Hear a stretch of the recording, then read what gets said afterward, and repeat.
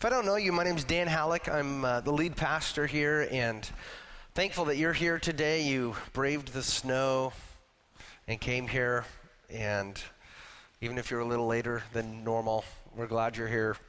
As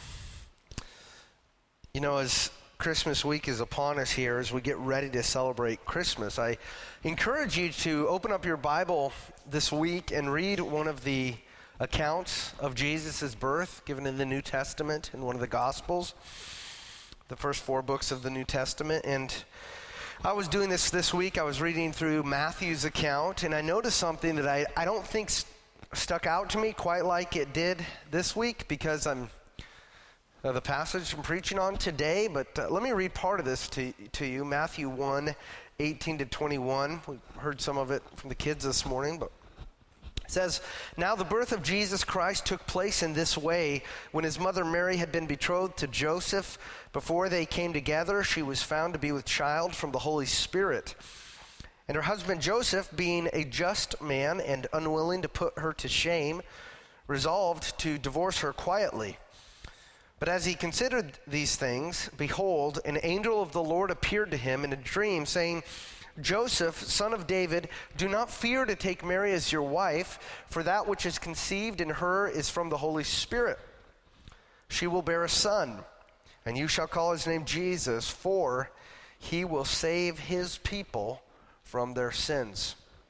And the part that stood out to me was that last phrase, "he will save his people from their sins," and specifically the words, his people. His people. As we've been going through John's gospel past few years, Jesus says that he has come to save a people, right? A specific people that he calls his people. He's called them his sheep. In today's passage, at least 5 times, he calls them those whom the Father has given him to save. Sometimes this group of people in the New Testament is called the church. Jesus sometimes called this group of people the elect, and the apostles sometimes called this group of people the elect.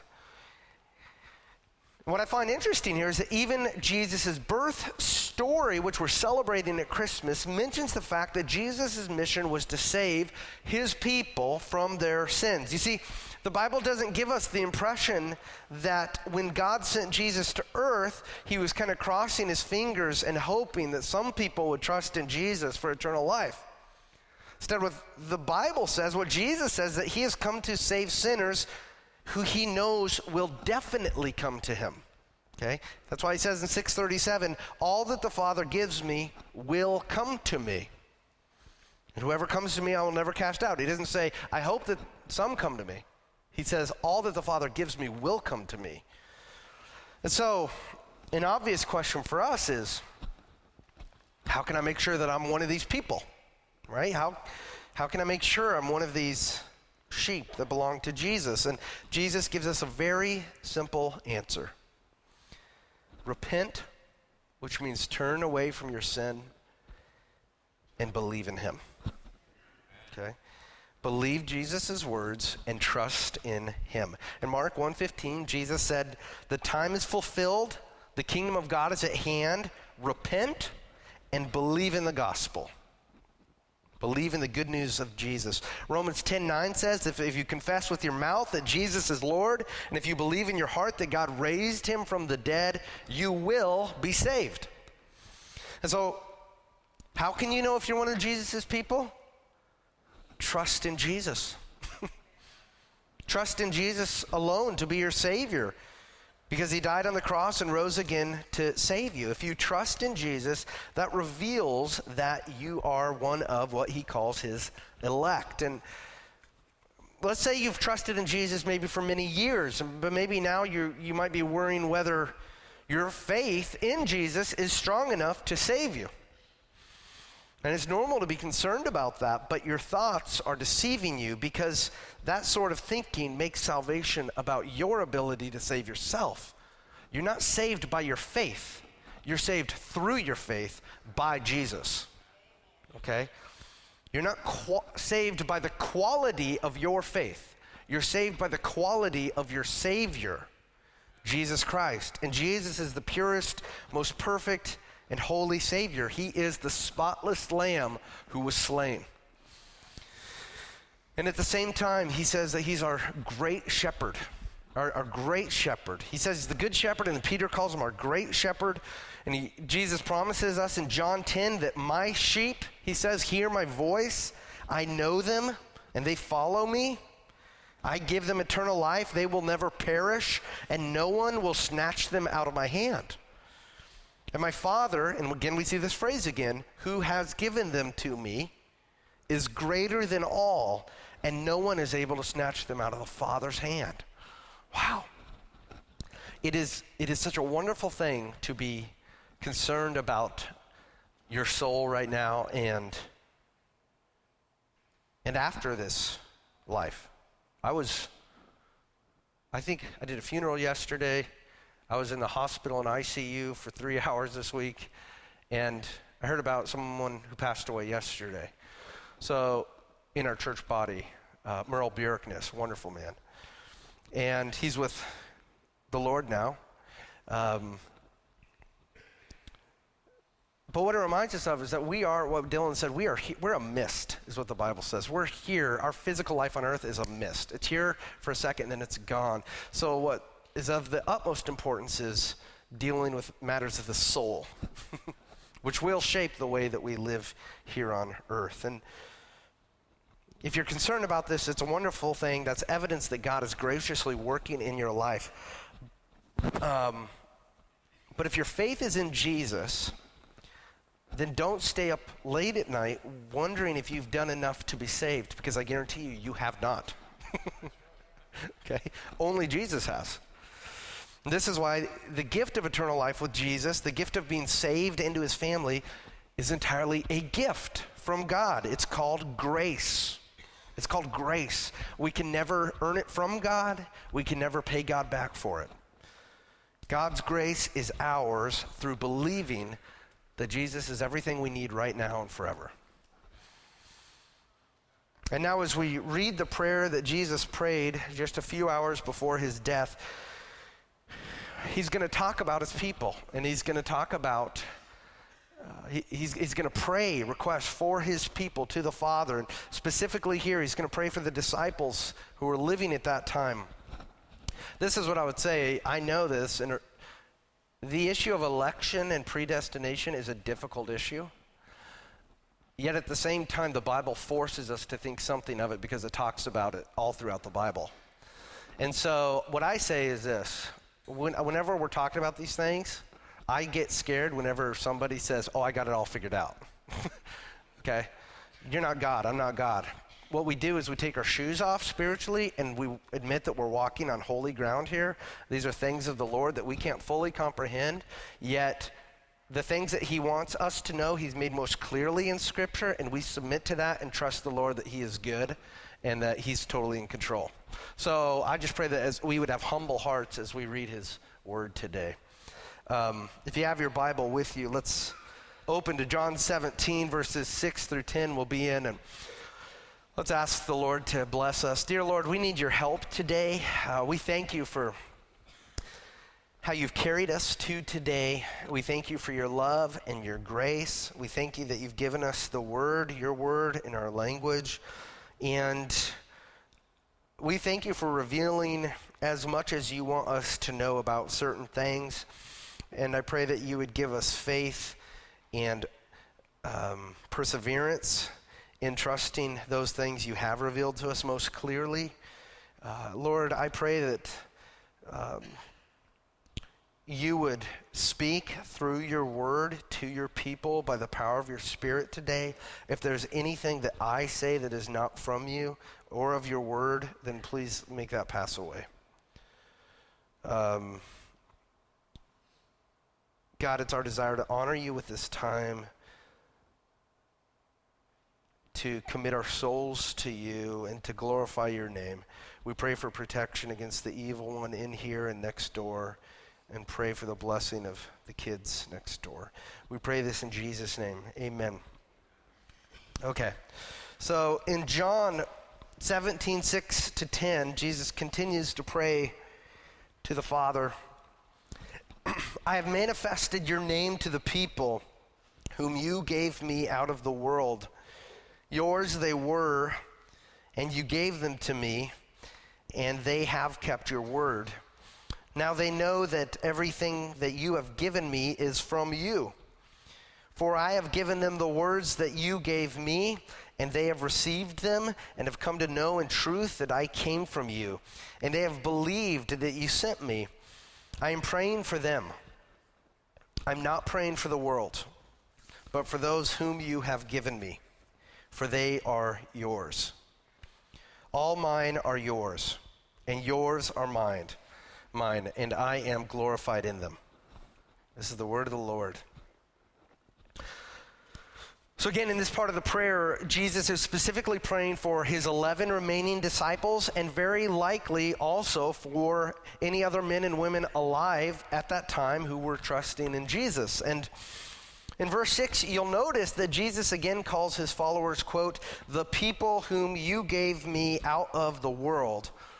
And Jesus says that he has manifested the Father's name to these people, his people. Now, in ancient times, a person's name often reflected the entirety of that person, okay? That means that a person's identity, a person's character, a person's reputation was connected with his or her name. And this is why so often in the Bible we read that God does things for his name's sake. Okay? For example, in Psalm 23, which many of you may have memorized, it says, he leads me in paths of righteousness. Why? For his name's sake. Jeremiah 14:7 says, though our iniquities testify against us, act, O Lord, for your name's sake. For our backslidings are many. We have sinned against you. And in 1 John 2:12, it says, I am writing to you, little children, because your sins are forgiven for his name's sake.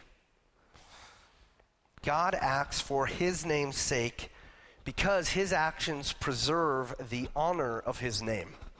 Okay? His actions bring glory to his own name, which is the same as bringing glory to himself. Jesus manifested the Father's name to his people. We read in the Old Testament that the Father has lots of names or titles that describe who he is. He's called Elohim in the first chapter of the Bible, which means he's the creator God. He's called El Shaddai, which means God Almighty. He's called El Roi, which means the God who sees me. He's called El Elyon, which means God Most High. And he's known to Israel by the name I Am, or Yahweh, or Jehovah. And when Jesus says in John 17:6 that he has manifested the Father's name to his people, he's telling his Father, I have embodied and perfectly revealed to your people who you are and what you are like, Father. So that means for you and me, if you want to know what God the Father is like, then look at Jesus, okay? Because during his life on earth, Jesus perfectly manifested his Father's name. He perfectly showed us the Father. Colossians 1:15 says that Jesus is the image of the invisible God. Hebrews 1:3 says that Jesus is the radiance of the glory of God and the exact imprint of his nature. So Jesus has manifested and displayed the name of God, the character of God, and God himself to our world. And in the eyes of his church, his people, Jesus is wonderful and awesome, and he is the perfect manifestation of our triune God. In verse 6, Jesus prays to the Father, I've manifested your name to the people whom you gave me out of the world. Yours they were, and you gave them to me, and they have kept your word. So here Jesus says 4 different things about the people whom the Father gave him to save. First, Jesus says that these people came out of the world. Okay? So whenever we see the world in John's gospel, it always refers to God's creation in rebellion against him. The world. Okay? For God so loved the world, he's not talking about the bigness of the world there. He's talking about the badness of the world. For God so loved the world and all of its rebellion against him that he still gave his only son. Okay? So Jesus is saying that the Father gave him a people out of the world. And before trusting in Jesus, his people were prisoners to sin. And so they followed the ways of the world. They loved the darkness instead of the light. That's what he said in John's gospel. And this fits with what Paul says in Ephesians 2, 1-3. And he writes to Christians, you were dead in the trespasses and sins in which you once walked, following the course of this world, following the prince of the power of the air, the spirit that is now at work in the sons of disobedience, among whom we all once lived in the passions of our flesh, carrying out the desires of the body and the mind, and were by nature children of wrath like the rest of mankind. So God's saying here that all of us in this room either once followed or are currently following the course of this world and the prince of the power of the air, who is Satan.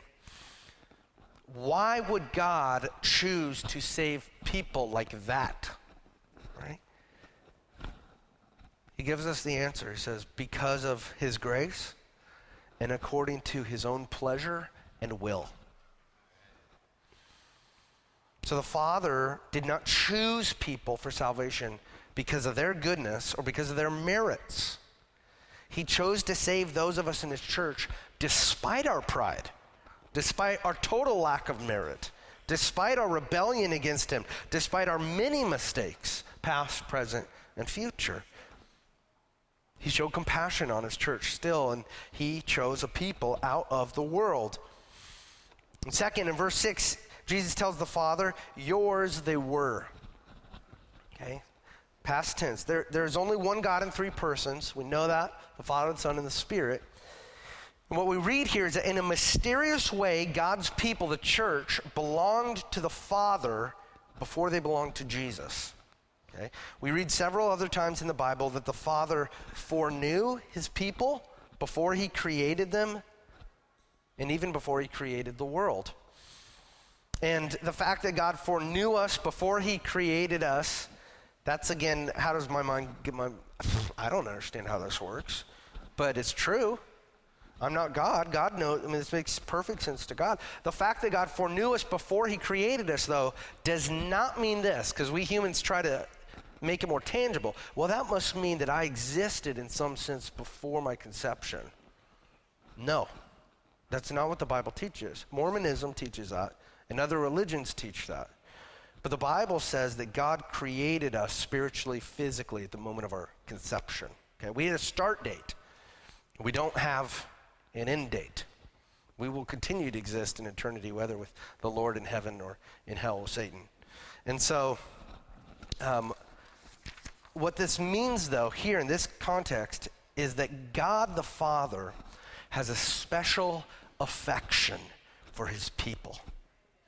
He has a special affection for his church, for those who trust in Jesus, and that he has felt that way even before he made us. And so what this does is this speaks to the unique intimacy that the Father has with us, that the Father has with Christians. The Father is the one who sent Jesus to take away our sins. He's the one who sent Jesus to reconcile us, to bring us back to God. The Father loves us more than we can comprehend. And I encourage you this week to let that thought really shape the way that you come to God in prayer. That the Father loves you more than you can comprehend. Because when you pray to God, remember this. When you want God and you want the things of God and you want to talk to God, he's the one who put that desire in your heart in the first place. See that? You're not bugging God by coming to him. You're not good enough to come to God on your own. We know that. So don't try to get good enough. You're only good enough in Jesus Christ. Okay? But remember that the Father is the one who put into motion this entire plan of salvation that would reconcile you to him from your brokenness so that you could be with him. And when you come to him in the name of a son, He is glad to have you there. And he loves your prayers. And he loves your time together.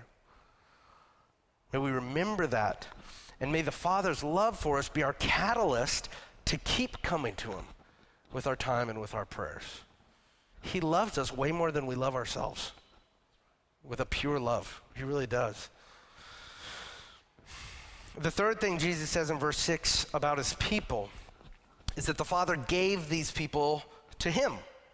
And again, he repeats this idea 5 times in these 5 verses that the Father gave these people to him. The Father put these people in Jesus' care to own, to care for, to be our shepherd, to redeem us, means to buy us back by his blood, to ultimately bring to us to the Father by the power of Jesus' death and resurrection.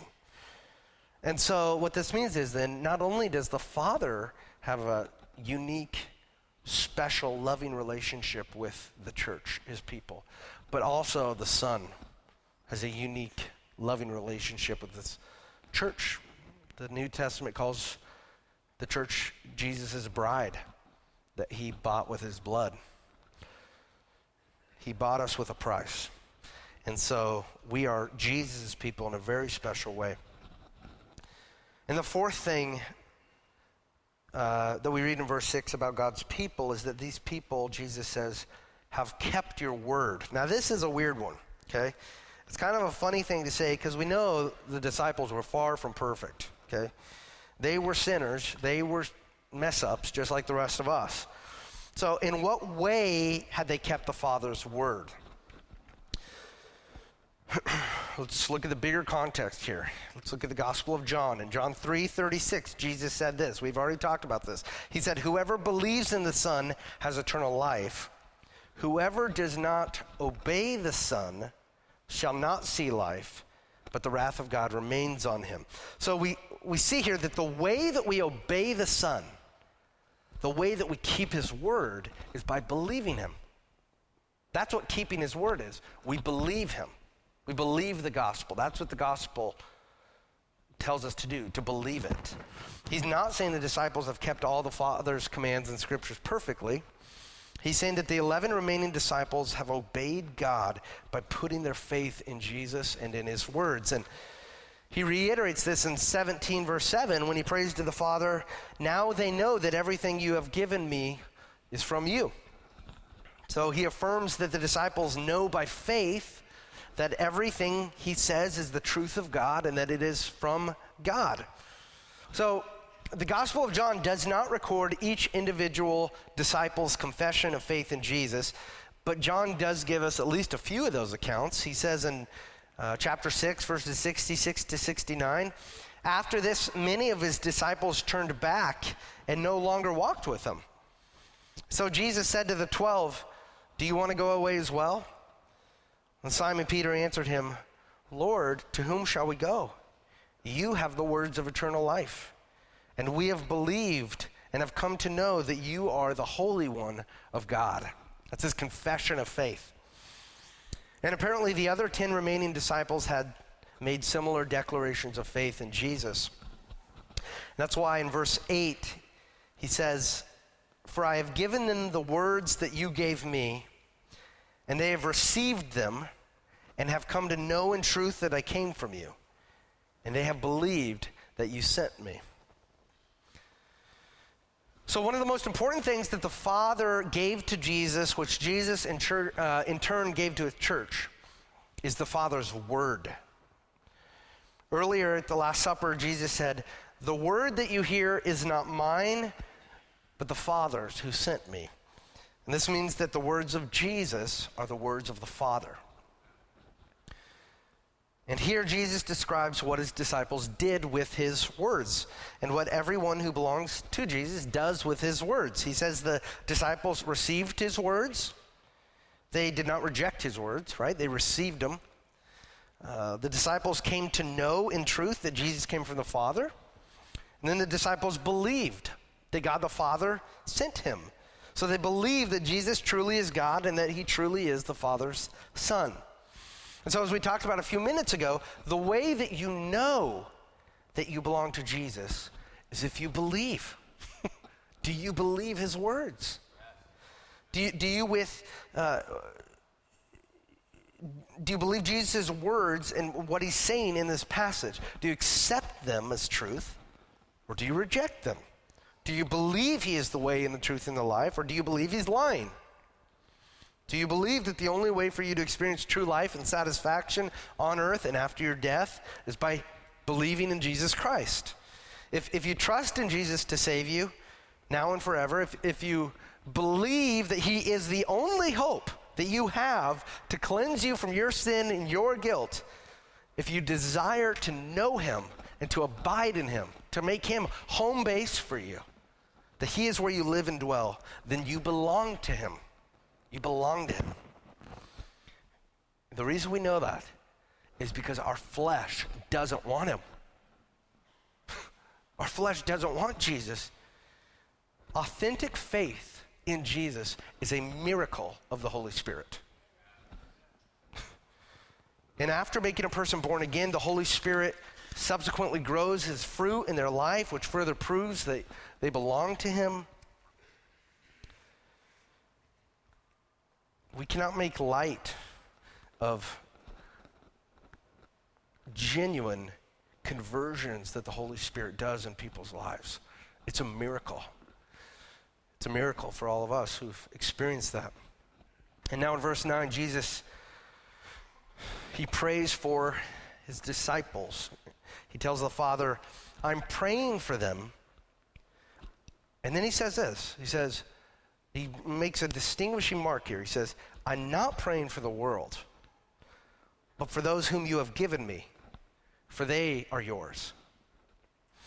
So Jesus tells the Father he's praying for those disciples who were living during his time, okay? And in a few verses, he's also going to pray for us, for future Christians. But right now, we're talking about those disciples who were alive at that time. And he specifically says that he's not praying for the world. He's praying for those whom the Father gave him out of the world. See, that's because there's no hope in the world. We don't pray for the world. We pray that God would save people from the world, pull people out of the world, make your kingdom of light break into the world and push back the darkness of the world as it is. That's what we pray. This is a prayer that Jesus prayed for the early Christian church. This was the inception of the New Testament church as we know it. And what he's saying here, hear him right though, he's not saying he doesn't care about the world. He's not saying that he doesn't care about those who belong to the world. Rather, Jesus' prayer here shows that God loves his church in a very special way that he does not love the world. That's the whole reason he gives for praying. He says, I'm praying for them because they're yours. And he says at the end of verse 9 that he prays because they belong to God. And what this means is that God loves his people, his adopted children, with a special love, just like a parent loves his or her own children in a much deeper and special way than he loves other people's children. D.A. Carson writes, however wide is the love of God, however salvific the stance of Jesus toward the world, there is a peculiar relationship of love and intimacy and disclosure and obedience and faith and dependence and joy and peace and blessing and fruitfulness that binds the disciples together with the Godhead. Okay? This is why you read this. If you sit down and read John 13 to 17 again, you think about how many times Jesus says, I am in the Father, Father's in me, and I want them where you are, and they are in me. And there's just this unity between the church and the Father. And the fact is that the Father has adopted believers into his family. He is now our heavenly Father. Jesus is our friend. The Spirit is our helper, and we are an eternal family with God and with each other. That's what he's saying. And he has a distinct love for you if you belong to him. He has a distinct love for you. In verse 10, Jesus tells the Father, all mine are yours, and yours are mine, and I am glorified in them. So if we belong to Jesus, we belong to the Father. If we belong to the Father, we belong to Jesus. Why is that important? Because some religions teach that you can belong to God and not belong to Jesus. Jesus says, there's no way except me. If you belong to God, you belong to me. The God and the Son, they're directly connected, right? To trust in God is to trust in Jesus. To trust in Jesus is to trust in God. And so, we belong to Jesus, and if we belong to him, then he is glorified in us. He says, I'm glorified in them. If the Spirit has made you reborn through faith in Jesus, then Jesus is glorified in you because, because spiritual rebirth is entirely a work of his grace for his glory, right? So the only thing you and I have to praise God for is him. We praise, thank you, Lord, for everything you've done in my life. You're to credit for everything. All I have is yours. Everything, God. And if your heart is thankful to God, if you want to honor God and live for God the way that he tells you in Scripture, Jesus is glorified in you. If you want to use your career and your hobbies and your money and your family and your free time to bring glory to God, God is glorified in you. He's going to do the works in you that he prepared you to do in advance, Philippians 2 says. And Jesus is glorified in you by being the Savior who forgives you. He's glorified by being the one who holds you. He's the one who holds you close to him when you sin and when I sin. He's the one who's holding us when we turn to him again in faith. And he's the one who deserves all our honor and glory. And so as we saw in verses 1 to 5, when we looked at that the past 2 weeks, Jesus' primary desire, it's not to be glorified by you and me. His primary desire is to be glorified by the Father. Because ultimately, what we think of Jesus is not nearly as important as what the Father thinks of Jesus. So Jesus' primary desire is to be glorified by God. That being said, the whole reason that you were made, the whole reason that God created you was to bring him glory. And me too. He created us to love him and to be the recipients of his grace. He created us to see him as awesome, to realize that he is the God. We are not the God. We are the created. He is the creator. He created us to obey him because life is better when we obey God. It's not easier, but it's better. And he loves us, and he created us to point to him and point others to him with everything he's given to us. We are his image bearers. We image forth to the world the glory of God. And when we're doing that, we are most fully fulfilling our purpose as human beings. All right. And we have a little time left, so I want to apply this passage to our lives in another way. Because I think this passage forces us to wrestle with this question in other passages in Scripture. Let's say you have a neighbor or loved one that you want to become a Christian. And maybe you've invited them to church, maybe you've shared the gospel with them, maybe you've planted a seed in their heart somehow about Jesus. Maybe you're wondering, what else can you do?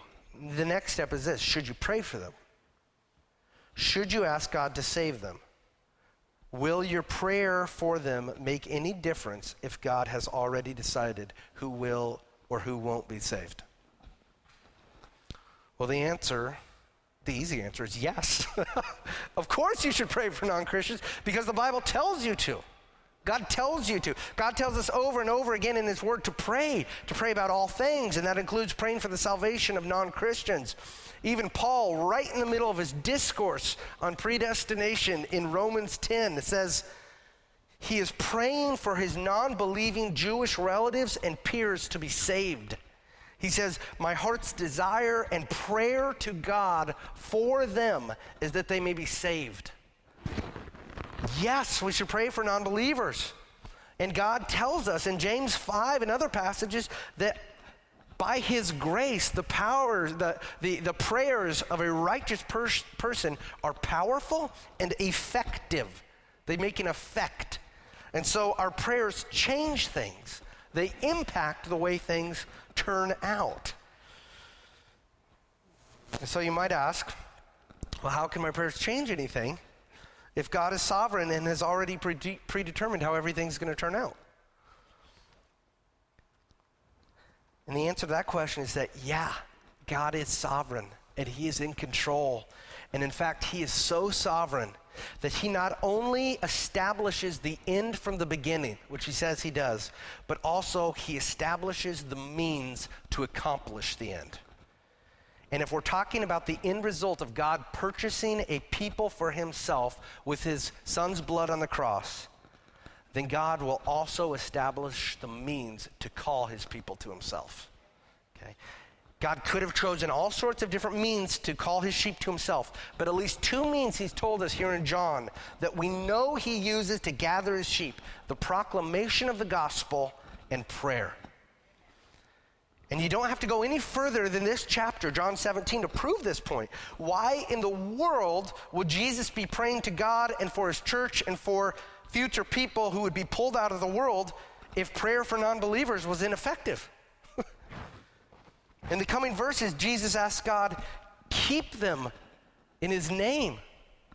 Keep them in your name. In other words, he's asking the Father not only to convert the members of his church, but to keep them saved by his power and by his will.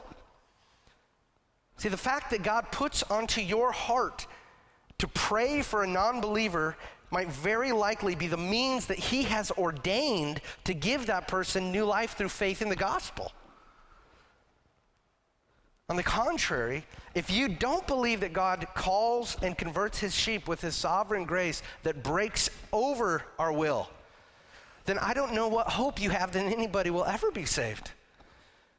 Especially after reading John, where Jesus has said, if he doesn't intervene in our lives, then we will stay in our fleshly condition of hatred toward God. You got to wrestle with these hard passages where it says that people hate God. And we hate the light of God. And what we really want is to stay in the darkness because we don't want our evil to be exposed. This is what we know. God, in his sovereign grace, saves hard-hearted and hard-headed sinners with the gospel. And he has graciously ordained our prayers as means through which he works in our lives and in the lives of others. There is a position called hyper-Calvinism, which is very unhelpful. And it's the belief that, well, nothing matters if God's predetermined everything. It's like, well, if you believe that, then you don't believe the Bible at all, okay? Some of the greatest catalysts in the history of the Christian church for missions have been those fueled by the belief that God has chosen people to save. John Piper writes about hearing the president of InterVarsity speak in 1967 at Urbana. The man's name was John Alexander. He'd also been a missionary to Pakistan for many years, and he stood in front of this crowd of 15,000 students, and he said, at the beginning of my missionary career, I said that if predestination were true, I could never be a missionary. But now, after 20 years in Pakistan of struggling with the hardness of the human heart, I say that if I didn't believe in predestination, I could never be a missionary in Pakistan. Meaning, when you get out there and you realize how hard the human heart is and how massive the obstacles are and how entrenched the resistance is, if there is not a sovereign God to solve this, let's all go home. It's a missionary doctrine, he says. Irresistible grace is our hope in missions. It's not a hindrance to missions.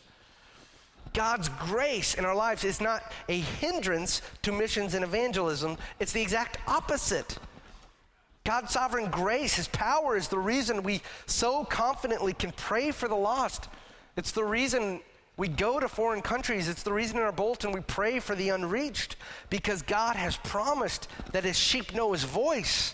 They will come to him at the sound of his voice, and nobody will ever snatch them from his hand.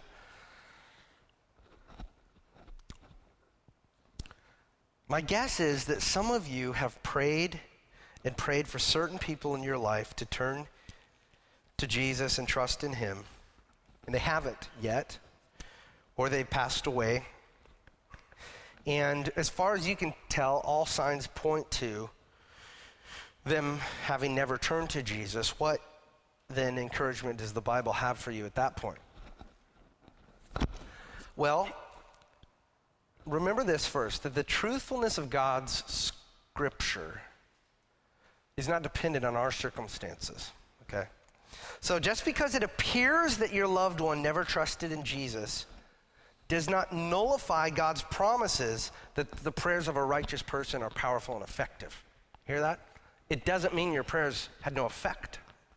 The fact is that if you obeyed the Lord by praying in Jesus' name for the salvation of your loved one, or for strangers we don't even know, you honored and glorified Jesus' name by doing so, and you created an effect which you and I can't totally see in this life. Sometimes we see it, sometimes we don't. And further, I would have a very difficult time saying with 100% certainty that your loved one is not with Jesus. We hope and pray that in the last moments of life, even in the most hard-headed and hard-hearted people, God works in their hearts and minds to give them saving faith. It's our prayer.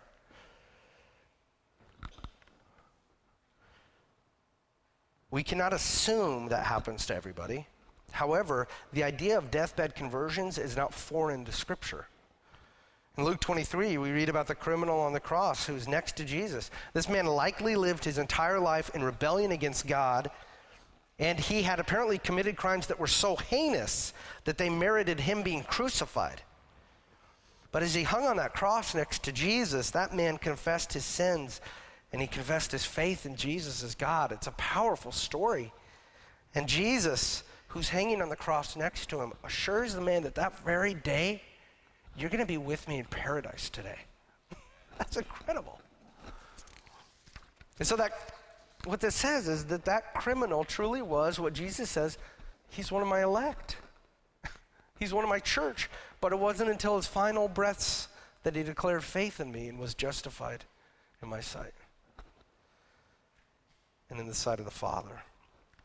For some of us who have lost loved ones who appeared to be non-Christians, this is our hope. We trust God, who is sovereign and good. We trust the character of God, the fact that he always does what is right and most loving. And we hope that somehow our loved ones surrendered to Jesus in the quietness of his or own heart.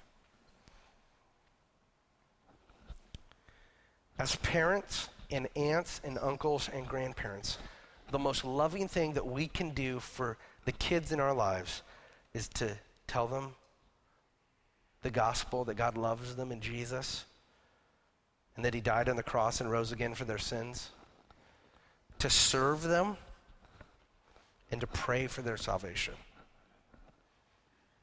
And our prayers must be fueled by faith in a God who is so gracious and so compassionate that he loves to save the lost, and that he is powerful enough to overcome even our most evil behaviors and our strongest resistances to him.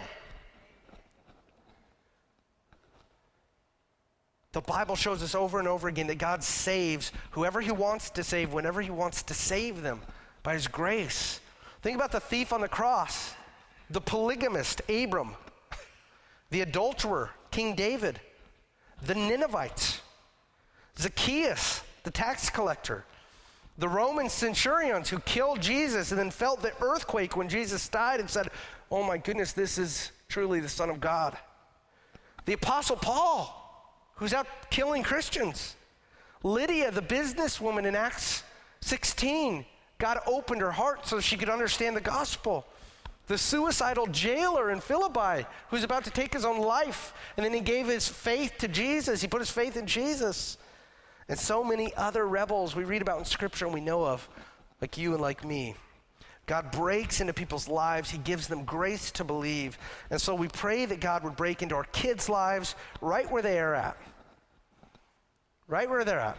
In their sinful behaviors, in our sinful behaviors. That he would give them saving faith to trust Jesus and to see him as glorious.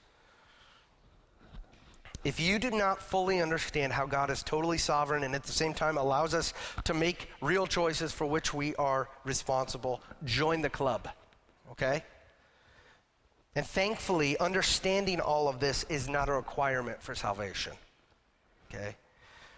But I would say this, don't allow the fact that you don't understand God to stop you from coming to him, or to stop you from trusting him, or to stop you from praying for other people.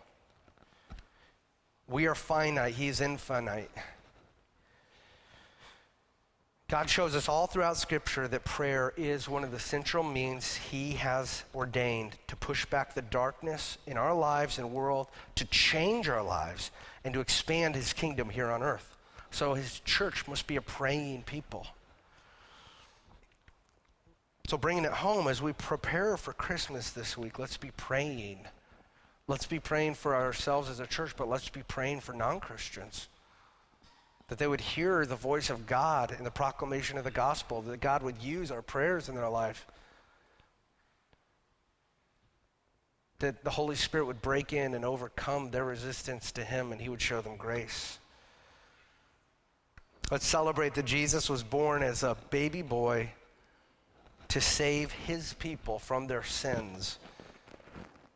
And with the same innocence that he had as a newborn babe, the man Jesus bore our sins on the cross, completely innocent.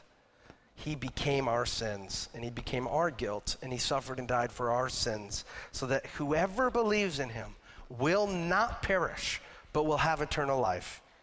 And all of this is for the glory of his name and for the joy and life of his people. Let's pray. Lord, thank you for helping us with this passage today. Your ways are so much higher than our ways. Your thoughts are so much higher than our thoughts. What we know, God, is that you're gracious and compassionate and that you love to save people, and that had you not broken in, come to our earth and broken into each of our lives, we would be hopeless, Lord. And so as we do not fully understand how you do everything, I pray that we would be faithful to do those things which you clearly say in Scripture you want us to do.